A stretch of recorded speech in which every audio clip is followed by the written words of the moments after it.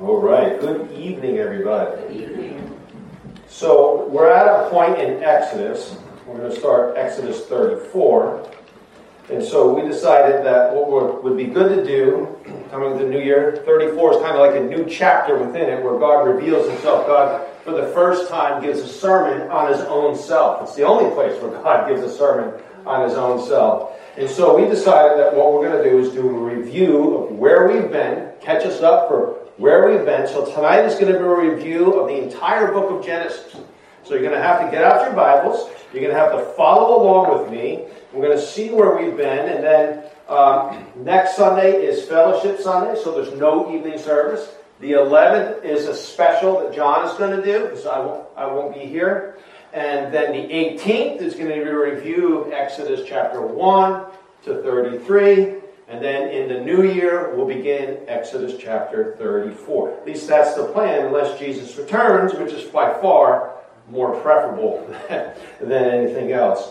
So I'm going to ask you to stand with me. We're going to read a scripture that is actually not in Genesis at all. It's in the book of Romans chapter 15, verse 4. Let me turn to it myself. Let's pray. Father, we thank you for your word. And Lord, whether it's a review, whether it's an in-depth study, it's your word. It has power. It has life. And we ask, Lord God, that we would be encouraged by the scriptures tonight. That we will see that you really are, as the book of Hebrews tells us, you are the God of the ages. You are the God who creates history. You are the God who has a plan and a purpose for his church, for your glory. And so, Lord, I pray if we're discouraged tonight, that we would be encouraged. That you are the God who is working. That you are indeed the God who sees and provides beforehand for his people. And I ask it in Jesus' name. Amen. Romans chapter 15, verse 4, passage that a verse that we're probably familiar with. For whatever was written in former days was written for our instruction, that through endurance and through the encouragements of the scriptures we might have hope. It's the word of the Lord. You may be seated. So as we go to the book of Genesis, I would encourage you to follow along in a paper Bible. Everything will be on the screen, of course. But the book of Genesis begins with the beginning. In the beginning, God created the heavens and the earth. The earth was without form and void, and darkness was over the face of the deep, and the Spirit of God was hovering over the face of the water. Remember when we started that, what is that, 2 years ago now? Right? Close to 2 years, maybe?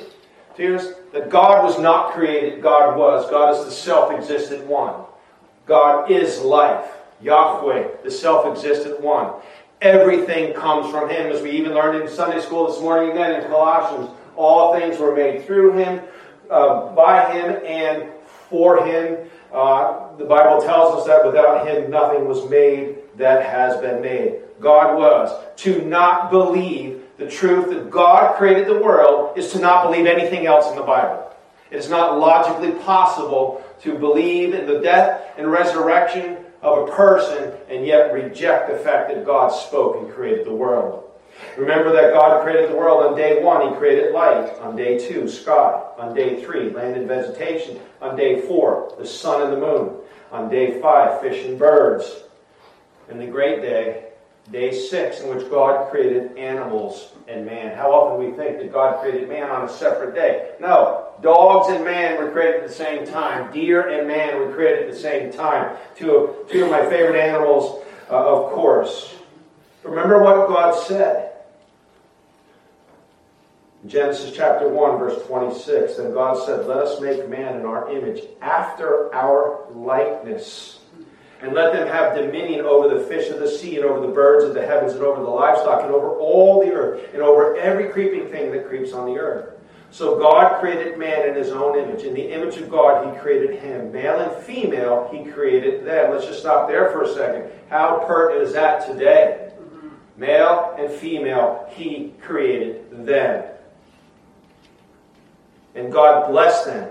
And God said to them, be fruitful and multiply, and fill the earth and subdue it, and have dominion over the fish of the sea, and over the birds of the heavens, and over every living thing that moves on the earth. And God said, behold, I have given you every plant yielding seed that is on the face of all the earth, and every tree with seed in it, seed in its fruit, you shall have them for food, and to every beast of the earth, and to every bird of the heaven, to everything that creeps on the earth, everything that is the breath of life, I have given every green plant for food. And it was so.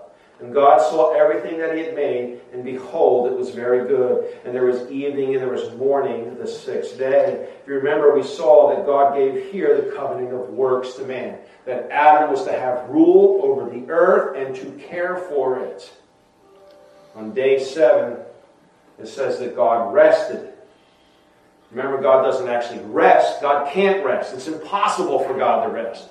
What God stopped was the creative work and continue his maintaining work. But remember that even in Exodus, that the day that God rests comes back prominently concerning the Sabbath days. It's based on the fact that God rested. There was a day in which God devoted to rest. We are to devote ourselves to the Lord's Day, a day of resting and of focusing on the Lord.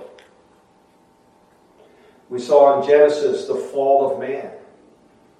And this is where history goes, from man's perspective, really bad.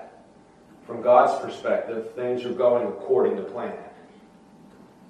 Remember, God made Adam and Eve. He put them in an incredible place, in a garden, something that was beyond anything that we could imagine. I've never been to a lush tropical island. I've been to St. Martin, but when I went there, a hurricane had already come through, so it was like leveled. But we see those pictures of the incredible waterfall, the sea that is crystal blue and green, and parrots flying around, and it just looks like heaven on earth. Those pictures, I'm sure, don't even compare to what Eden was like. And it says this in Genesis chapter 2, and the Lord God commanded the man, saying, you may surely eat of every tree in the garden, but of the tree of the knowledge of good and evil you shall not eat, for the day that you eat of it you shall surely die. God put an incredible garden. He had 2 trees, the tree of life and the tree of knowledge of good and evil. It says, eat of the tree of life, don't eat of this tree. One rule. One rule. One single rule. And we know the story because in 3 it says that when Satan came and he tempted the woman, when he tempted Eve, and it says, so when the woman saw that the tree was good for food and that it was a delight to the eyes, what does John remind us? The lust of the flesh, the lust of the eyes, the pride of life. And as she saw, and that the tree was to be desired to make one wife, she took its fruit and ate, and she also gave some to her husband who was with her. And we saw how Adam failed to protect the garden and to protect his wife. And it's when Adam ate of the apple, when Adam disobeyed God, then the eyes of both were opened, and they knew they were naked, and they sewed fig leaves together and made themselves loincloths. When it seemed that paradise was lost, there was the promise of restoration. Verse 8 of chapter 3, they heard the sound of the Lord God walking in the garden in the cool of the day. And the man and his wife hid themselves from the presence of the Lord among the trees of the garden. What a futile task. But the Lord God called to the man and said to him, where are you? We don't know what went through Adam's mind. We know from having the scriptures, but God said the day you eat it was going to die. Is God coming now to execute me? But we know from having the completed scripture that those were words of redemption. Where are you at? Let's go. Let's have a conversation. Things have gone wrong, Adam. They've gone really bad. There's consequences to Adam. But we can work it out. And God promises, not to Adam, but promises to the one who deceived Eve. Promises to the one who brought death. In Genesis 3, 14 and 15. The Lord God said to the serpent, because you have done this, cursed are you above all livestock and above all the beasts of the field. On your belly you shall go, and dust you shall eat all the days of your life. And here is, if you remember, the proto-euangelion, the first good news. I will put enmity between you and the woman, between your offspring and her offspring. He shall bruise your head, and you shall bruise his heel. The promise of redemption. The verse in which I would believe, and I would tell you, and I have told you, this is how you view all of Scripture. Through the lens of Genesis 3:15, read and understand your Bible. Meditate on your Bible through the lens of Genesis 3:15. That God is going to crush Satan. What did Paul tell the church in Rome when they were suffering persecution? In Romans 16:20 says, the God of peace will soon crush Satan under your feet. The grace of the Lord Jesus Christ be with you. And so God makes a promise. There's going to be a Redeemer. Yes, Adam died spiritually. Fellowship was broken with God. But God made a promise to Satan that out of Eve and Adam would come a promised seed. And then we have the birth of Cain and Abel. And we know the story. How they went to give their sacrifices. And God looked favorably on Abel's and not on Cain's. And the Lord said to Cain in Genesis 4:6, why are you angry and why has your face fallen? If you do well, will you not be accepted? And if you do not do well, sin is crouching at the door. Its desire is contrary to you, but you must rule over it. We know that God, speaking to Cain, he rejected what God says, and he rose up in the field and he killed his brother Abel, who was the promised seed. When it seemed lost, the promised seed is over. God gives to Adam and Eve another son. His name is Seth. And if you remember, we got to go back. In Genesis 4:26, to Seth also was born, a son was born, and his name was called Enosh. And here's the problem. Here's where God steps in. At that time, people began to call upon the name of the Lord. Or, anybody remember more correctly? To be called by the name of the Lord. They were called God's people. God's promise is coming true. God is going to have a promised seed. And the world goes on, and things are wicked and evil, and a man is born, Noah, one righteous man, one way of salvation. He was born to that guy Lamech, who said, hey, if Cain is going to be venged, then I'm going to be. And Lamech boasted about how he was a murderer. But it tells us in Genesis chapter 5, beginning in verse 28, when Lamech had lived 182 years. Imagine living 182 years. Holy mackerel. He fathered a son and called his name Noah, saying, out of the ground that the Lord has cursed, this one shall bring us relief from our work and from the painful toil of our hands. Well, they were going to have relief from their work and the toil of their hands. It was just going to be in death. Remember what God said. The Lord saw that the wickedness of man was great in the earth, and that every thought, every intention of the thoughts of his heart was only evil continually. Sounds like we're living in today, doesn't it? Remember what did Jesus say? It was as it was in the days of Noah, so it will be in the days before the Son of Man comes. And the Lord regretted that he made man on earth, and it grieved him to his heart. Remember, God doesn't regret. God doesn't live in regrets. God was sad. God didn't make a mistake. He wished it didn't go this way. He wished he didn't have to do what he was going to do, but he's a God of justice. And so the Lord said, I will blot out man whom I have created from the face of the land, man and animals and creeping things and birds of the heaven, for I am sorry that I have made them. But Noah found favor, grace in the eyes of the Lord. And God says, now I'm going to step in. I'm going to destroy everybody because they deserve it. Well, if God destroyed everybody, what happened to his promise of Genesis 3:15? But Noah found favor in the eyes of the Lord.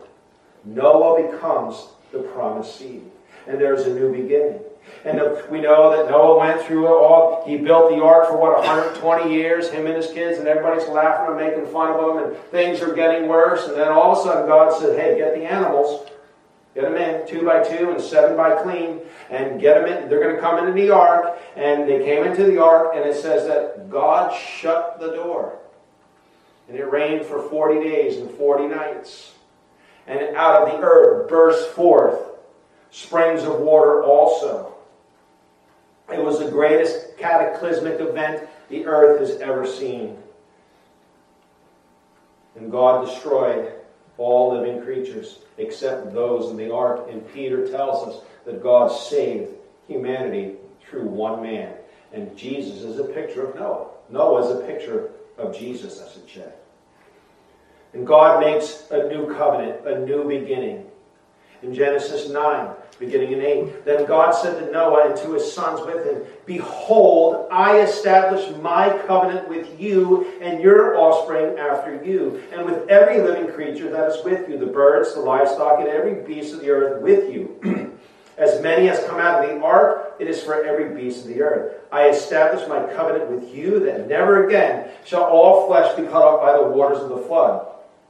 And never again shall there be a flood to destroy the earth. And God said, this is the sign of the covenant that I make between me and you and every living creature that is with you for all future generations. I have set my bow in the cloud, and it shall be a sign of the covenant between me and the earth. Every time you see a rainbow, of which the world has perverted, remind yourself that God made a covenant, the covenant of life. And so man begins to multiply. They begin to increase in number. And God said that they were to go and spread throughout all the earth. But they didn't listen, and so they built a tower that's going to reach to heaven. They said, we're going to reach up to heaven. We're going to build a tower that's going to reach to God. And of course, God comes down. And God says, you're going to obey what I said. You're going to do exactly what I said. And so what did God do? Look at what it says in Genesis 11, verses 8 and 9. So the Lord dispersed them from over the face of the earth, of all the earth, and they left building off the city. Well, how did God do it? God confused their language. They all spoke one language. God said, no, you're going to speak different languages now. So they could not converse with one another, and they did exactly what God told them to do. Therefore the name was called Babel, because the Lord confused the language of all the earth. And from there the Lord dispersed them over the face of all the earth. See, God is sovereign. Men will obey the Lord. Whether by force or by free will. And life goes on. People are going about doing their normal activities. And then one man is born and he grows up and he lives. And God visited one man, a man called Abram. And God speaks to this man. From what we know, a pagan man who knew multiple gods probably, or thought there were multiple gods. But out of all of these gods, one voice breaks through, the true living God. And it says this in Genesis chapter 12. Now the Lord said to Abram, go from your country and your kindred and your father's house to the land that I will show you. In other words, God said, Abraham, get up, leave, and when you get where you're supposed to be, I'll let you know. And I will make you a great nation, and I will bless you and make your name great, so that you will be a blessing. I will bless those who bless you, and him who dishonors you I will curse, and in you all the families of the earth shall be rescued. You go on in Genesis chapter 13. Let me turn in my Bibles, follow along so I don't have to all of it. Remember, Lot has come. His nephew has come with him. And they separate. Lot takes the greener pastures by Sodom and Gomorrah. What a mistake. Abraham goes and he rescues Lot. And as he rescues Lot and he comes back, he's met by Melchizedek, the Prince of Salem, the King of Peace. And he figures prominently in the book of Hebrews. And of course, Melchizedek is a type of Christ. And it says this in Genesis chapter 14, verses 17 to 20. After his return from the defeat of Chedorlaomer and the kings who were with him, the king of Sodom went out to meet him at the valley of Shaveh, that is the king's valley, and Melchizedek, king of Salem, brought out bread and wine. He was priest of God Most High. And he blessed him and said, Blessed be Abram by God Most High, possessor of heaven and earth. And blessed be God Most High, who has delivered your enemies into your hand. And Abraham gave him 1/10 of everything. So God reaffirmed to Abraham his blessing upon him. And then we see the God of covenants. That after these things, God makes a covenant with Abraham. The very covenant of which the prophets refer to. The covenant that was made with Abraham, Isaac, and Jacob. And you know the story. God tells them, I am your very great reward. And Abraham says, God, but what are you going to give me? I have no kids. My wife can't move. I'm old. We can't get pregnant. We're not having kids. What do you mean you're going to make me a great nation? And he says, look at the stars and all of those things. And if you can number the stars, that's how many descendants you'll have. Of course, an impossible task. And God told him to go get a heifer and a goat and some birds and split them in half. We're going to make a covenant. If you remember the time of the covenant, both parties would walk through those pieces, which would be laid side across from each other. They'd be split from nose to tail, and the blood would run down, and each party would walk through the blood and essentially say, may this be done to me if I fail to keep the covenant. And it says that God calls Abraham, listen to what it says in Genesis 15:12. This is such an important passage in the history of redemption. As the sun was going down, a deep sleep fell on Abram. And behold, a dreadful and great darkness fell upon him. Well, no wonder God was about to appear.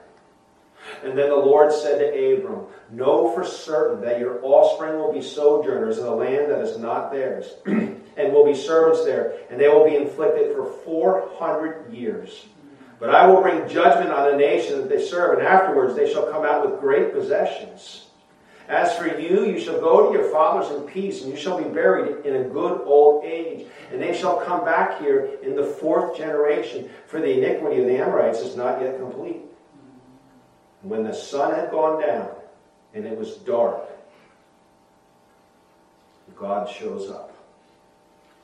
Behold, a smoking fire pot and a flaming torch passed between these pieces. On that day, listen, the Lord made a covenant with Abraham. Not that the Lord and Abraham made a covenant. The Lord made a covenant with Abraham.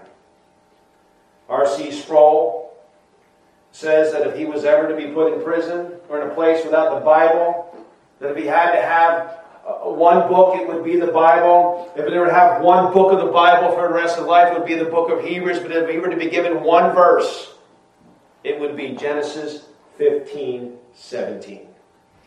Because it's the covenant explained. God does the work. God says, I am going to fulfill all terms of the covenant for you and for me. Matter of fact, you don't have to worry about me and my part. I'm covering your part.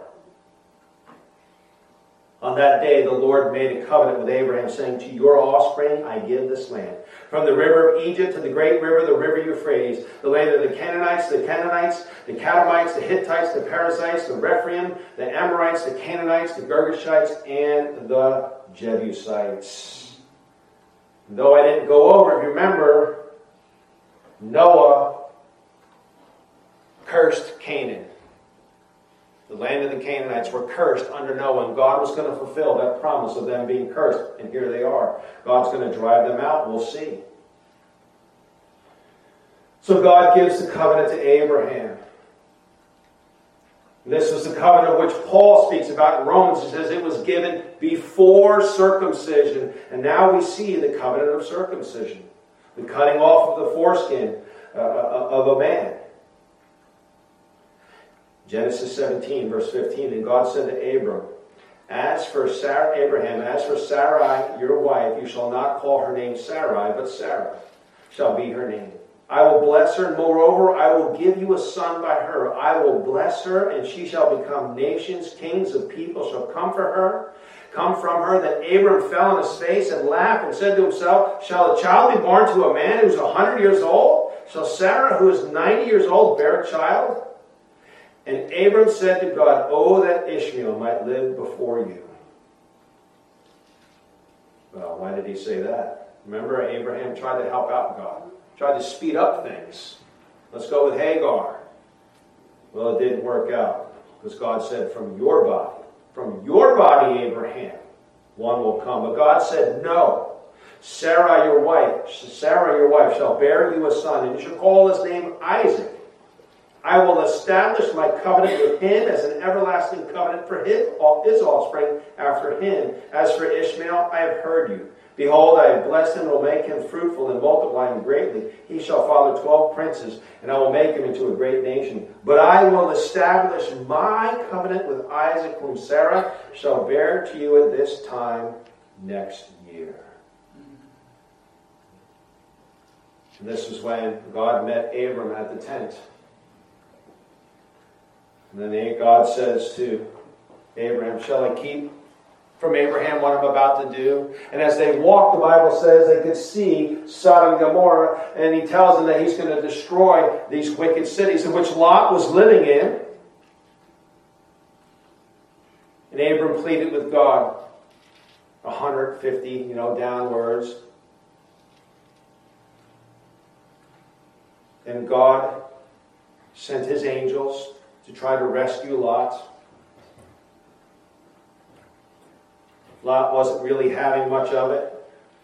So they were forcibly brought Lot and his daughters out of the city. And that whole sword story where they're living in the mountains and the daughters get them drunk and have kids with them in Moab and Ammon come out of it. It's, I appreciate the Bible doesn't sugarcoat anything. It makes the point to let us know that man is indeed wicked.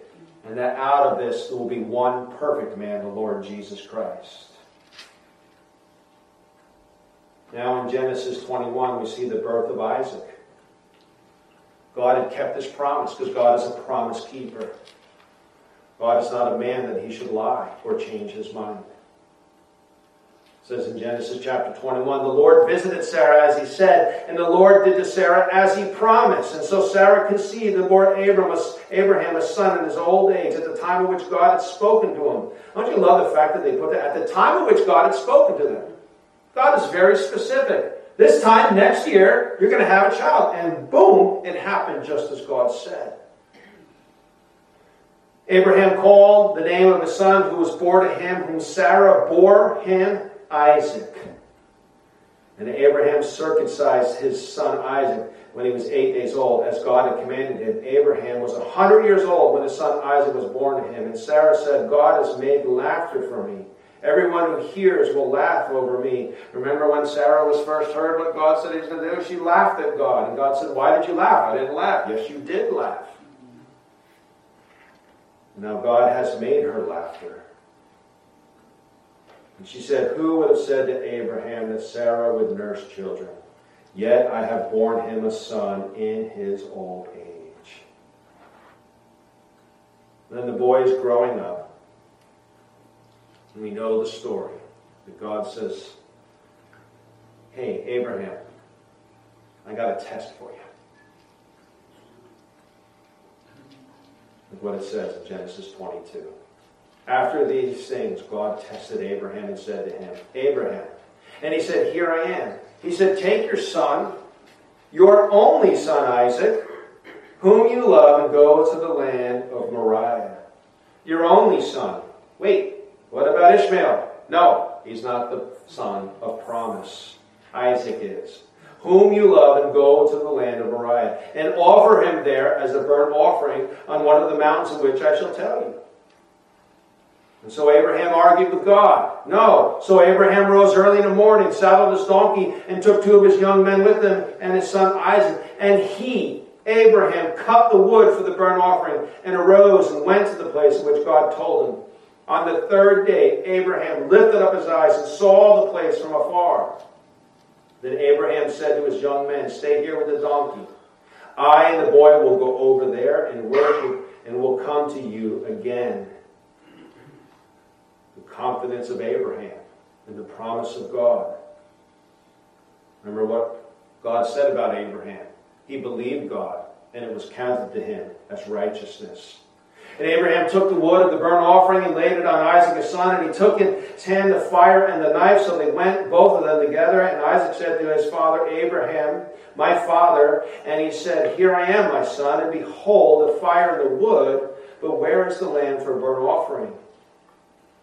Abraham said, God will provide for himself a lamb for a burnt offering, my son. Abraham really believed that. He really believed that there would be one who would step in and redeem his son's life. And so they went, both of them together. When they came to the place in which God had told them, Abraham built the altar there and laid the wood in order and bound Isaac his son and laid him on the altar on top of the wood. Then Abraham reached out his hand and took the knife to slaughter his son. Abraham was obedient. He was believing God right up to the last. Are we able to? Do I? Do you? But the angel of the Lord called to him from heaven and said, Abraham, Abraham. And he said, here I am.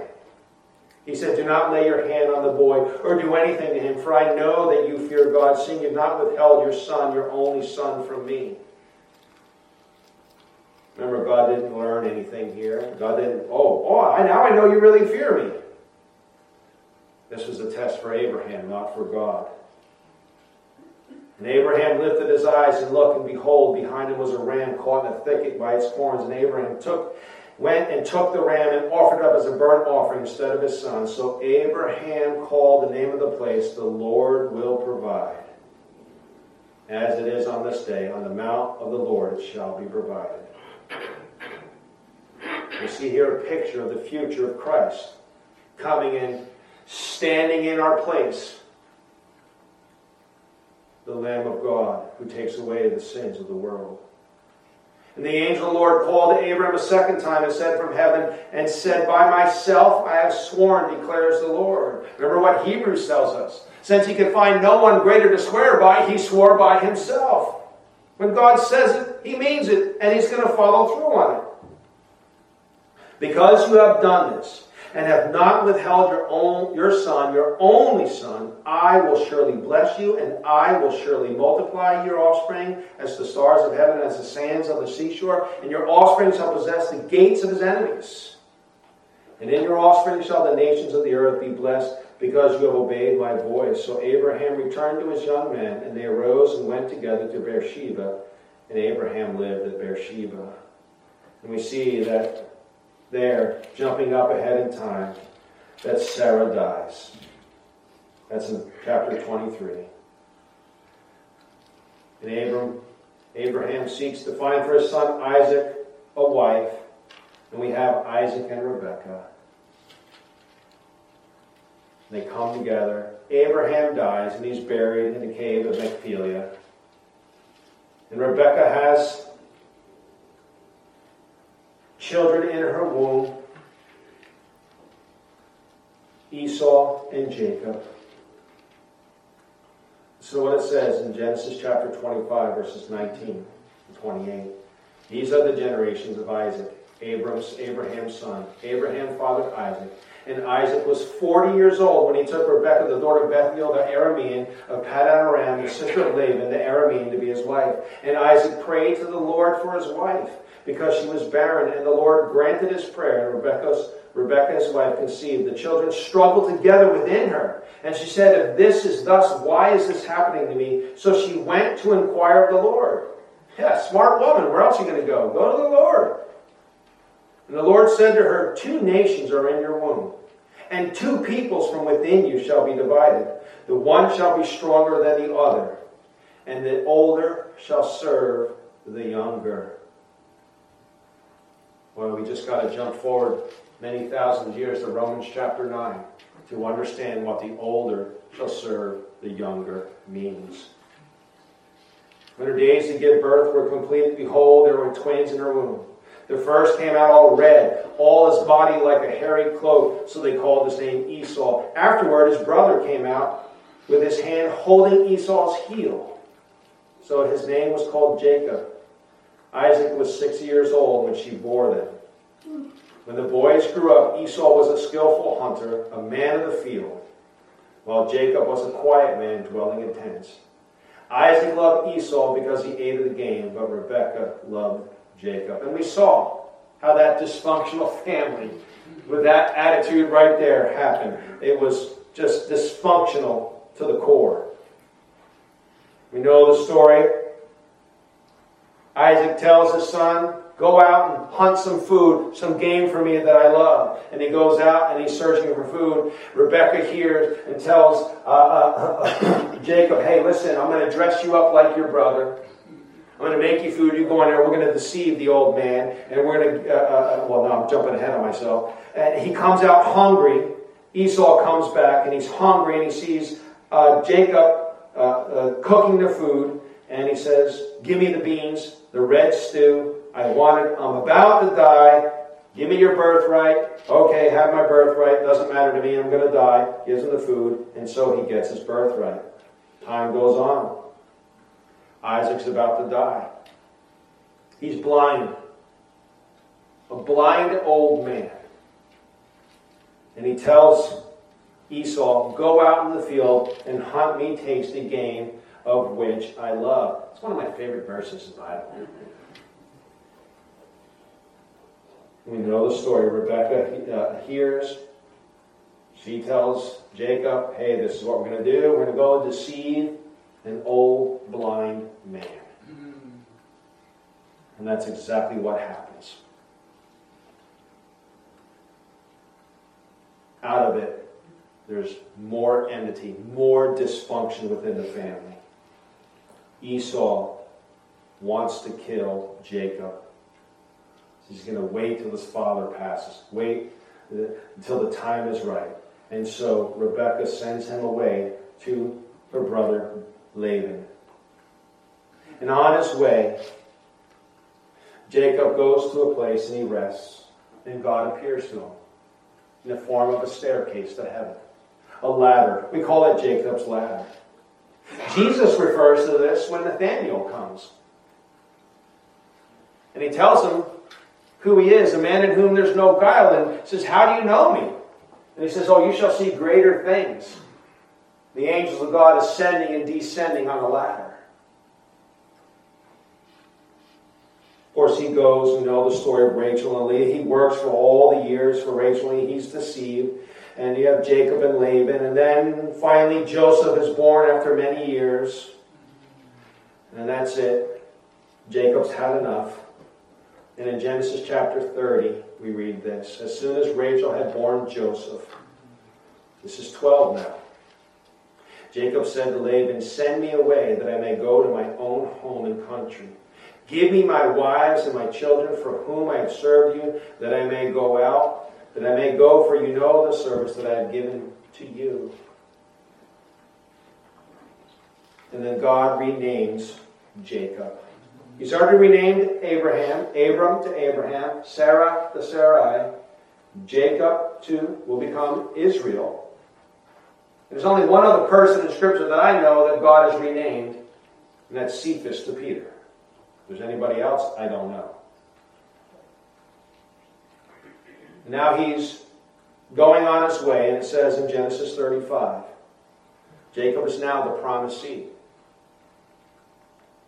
God appeared to Jacob again when he came from Paddan Aram and blessed him. And God said to him, your name is Jacob.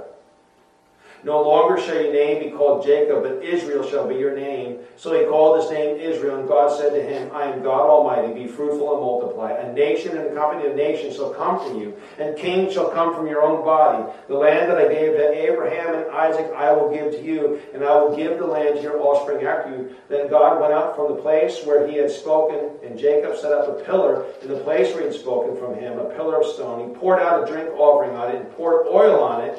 So Jacob called the name of the place where he had spoken from him Bethel, which means the house of God. This was because he wrestled with God and prevailed. And then we have the story of Joseph. A very familiar story, of course. Joseph was growing up. Joseph, a little bit arrogant, goes and tells his brothers and his family about the dreams that he has. That the sun and the moon and the stars are going to bow down to him. That the sheaves of wheat are going to bow down to him. And their brothers are angry. And of course, the dysfunction that was from Jacob's family, he passes on to his family. He favors Joseph over all the others, gives him that coat of many colors. Things aren't going well, right? Things are just not tracking too well. And his brothers are out watching the sheep, and he says to them, hey, you go out there and check on your brothers. And they see him from a distance, and they say, you know what, now's our chance, let's kill him. We're going to kill him. We'll see what happens of his dreams. Of course, those dreams were from who? From God. No man was going to stop what God said was going to happen. And Reuben steps in. Says, let's throw him in the pit. Let's not do anything, because his intention was to come and to save him. And of course, he leaves, and they all come by the Ishmaelites, right? And the Midianites and the Ishmaelites, and they sell him off into Egypt. And they slaughter a goat. They dip his coat in the blood, and they lie to his dad. They make his dad believe that he's been killed by a wild animal. Even the way they did it. Tell me, is this your son's robe? I mean, how cold can you be? And of course, for Jacob, he was never the same. He just never recovered. He does have another son, Benjamin. It gives him some sort of consolation, but not a whole lot. And so Joseph's in the land of Egypt. And you know, Joseph goes to Potiphar's house. If things weren't bad enough for Joseph already, his family, his brothers hate him. They sold him. He's cut off from everything he knows into a land and a place in which he knows nothing about. But God still blesses him. Joseph is still a man of integrity. He does what God tells him to do. He acts in the manner of which God says he should act, even in the worst of circumstances. And this Potiphar loved Joseph, so this is a good guy. And it says this in Genesis chapter 39, beginning in verse 6. So he left all that he had in Joseph's charge. And because of him, that is Joseph, he had no concern about anything but the food he ate. So diligent at his work, because he was working for the Lord, Joseph was, that Potiphar cared about nothing but the food that he ate. Can you imagine having a life so easy that all you have to worry about is the food you eat, and not worry in a bad way? Know it's going to be there. Just, you know what, I want steak today. Make steak. I want, fajitas today. I want whatever. He got what he wanted. The only decision he made was about his food. But it says this, now Joseph was handsome in form and appearance. And after a time, his master's wife cast her eyes on Joseph. Uh-oh. And she said, lie with me. And what was Joseph's response? All right, man, he's never going to know.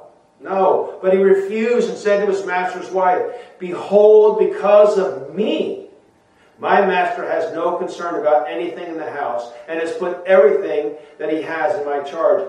He is not greater in this house than I am, nor has he kept back anything from me except you, because you're his wife. How can I do this great wickedness and sin against God?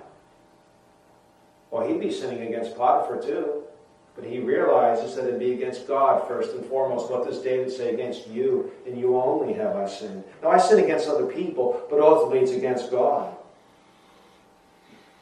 And she spoke to Joseph day after day. He would not listen to her, to lie beside her, or to be with her. Remember, if we follow the timeline, Joseph would be in his sexual prime. Boy, how tempting it was for him, I'm sure. In many ways. But he said, no, I care about what God says. He could have abandoned his God. God, you let me be sold by my brothers. God, you abandoned me. No, he never did. He held fast to his faith. He didn't give up. Remember, we'd say the decision for young people or anybody is not made in the moment at the back seat of the car. It's made long before. And Joseph planted himself long before. Joseph was, in many ways, as we learned this morning, a Psalm 1 man. He chose not to walk in the counsel of the wicked, or stand in the seat of sinners, or sit in the seat of the scorners. And he is like a tree that is planted by streams of water. And we know the story. She tries one more time. He runs out. She grabs onto him, pulls his cloak off, and of course she screams, makes a big deal, lies about it. Potiphar, interestingly enough, totally believes her and not Joseph. Joseph goes to jail, and in jail, and if you remember when we did this many, many years ago, 1996, when I was in Egypt, I remember looking around and asking the tour guide, I said, how come I don't see any jails? Because I saw a lot of jails in Israel. We came from Israel into Egypt, and I said, how come any jails? And he just looked at me, you don't want to go to jail here. Said, oh, okay. I mean, I was like, whoa. I don't know what a prison was like back then. I am sure it was not pleasant. One of the prophets says that Joseph was actually in a neck chain.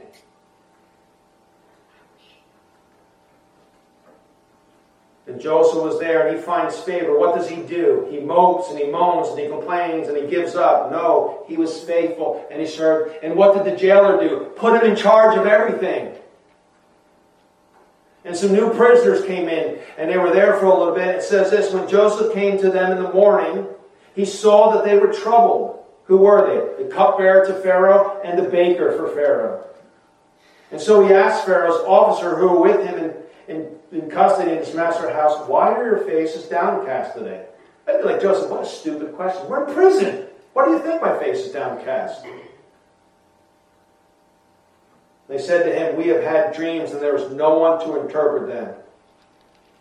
And Joseph said to them, do not interpretations belong to God? Please tell me. And we see that Joseph knew the Lord. He knew who ran the universe. He knew who was in charge. And of course we'll see that later on in Daniel when we get to Daniel. And so they tell him the dream, and we know the dreams. The one is, he's going to be lifted back up, the cupbearer, and the other one's, he's going to be lifted up, but lifted up in a way that his head comes off. And lo and behold,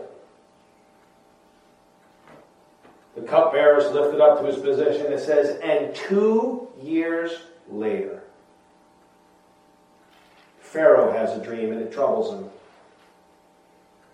Pharaoh has a dream of grains, of healthy grains, kernels, and then 7 of them and 7 sickly grains, and the 7 sickly eat up the 7 big, the good ones, and they have 7 cows, sick cows, and 7 good-looking cows, and the ugly cows eat the good-looking cows, and he's troubled, and he doesn't know what to do.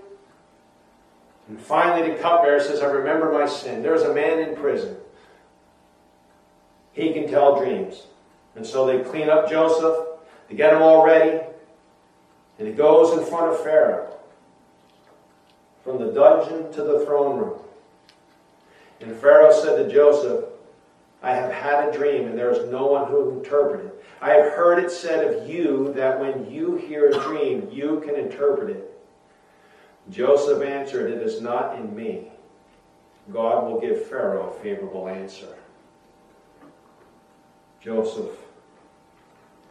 in front of the most powerful man in the world, says, no, it's all about God. It's not about me. And of course we know the 7 skinny are years of famine, which will lead up the 7 good years. There'll be 7 good years and 7 really bad years. And the year's going to be really bad. And so Joseph says, hey, this is what you should do. For these 7 years, collect stuff, store up, so that in the 7 bad, you'll be provided for. And of course, the Pharaoh is so pleased with Joseph, and he makes him number 2.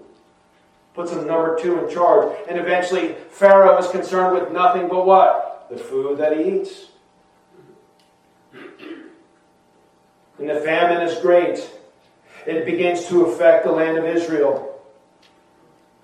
And Jacob sends his sons down. Of course, we know the story. We're not going to go over it all. And Joseph sees his brothers. He weeps. He can't handle it. He gives them the test, the silver cup, and all of those things. And eventually he reveals himself. He brings his father down. His family is there. They settle in the land of Goshen. And eventually Jacob dies. And in Genesis chapter 50 we read this. When Joseph's brothers saw that their father was dead, they said, "It may be that Joseph will hate us and pay us back for all the evil that we did to him."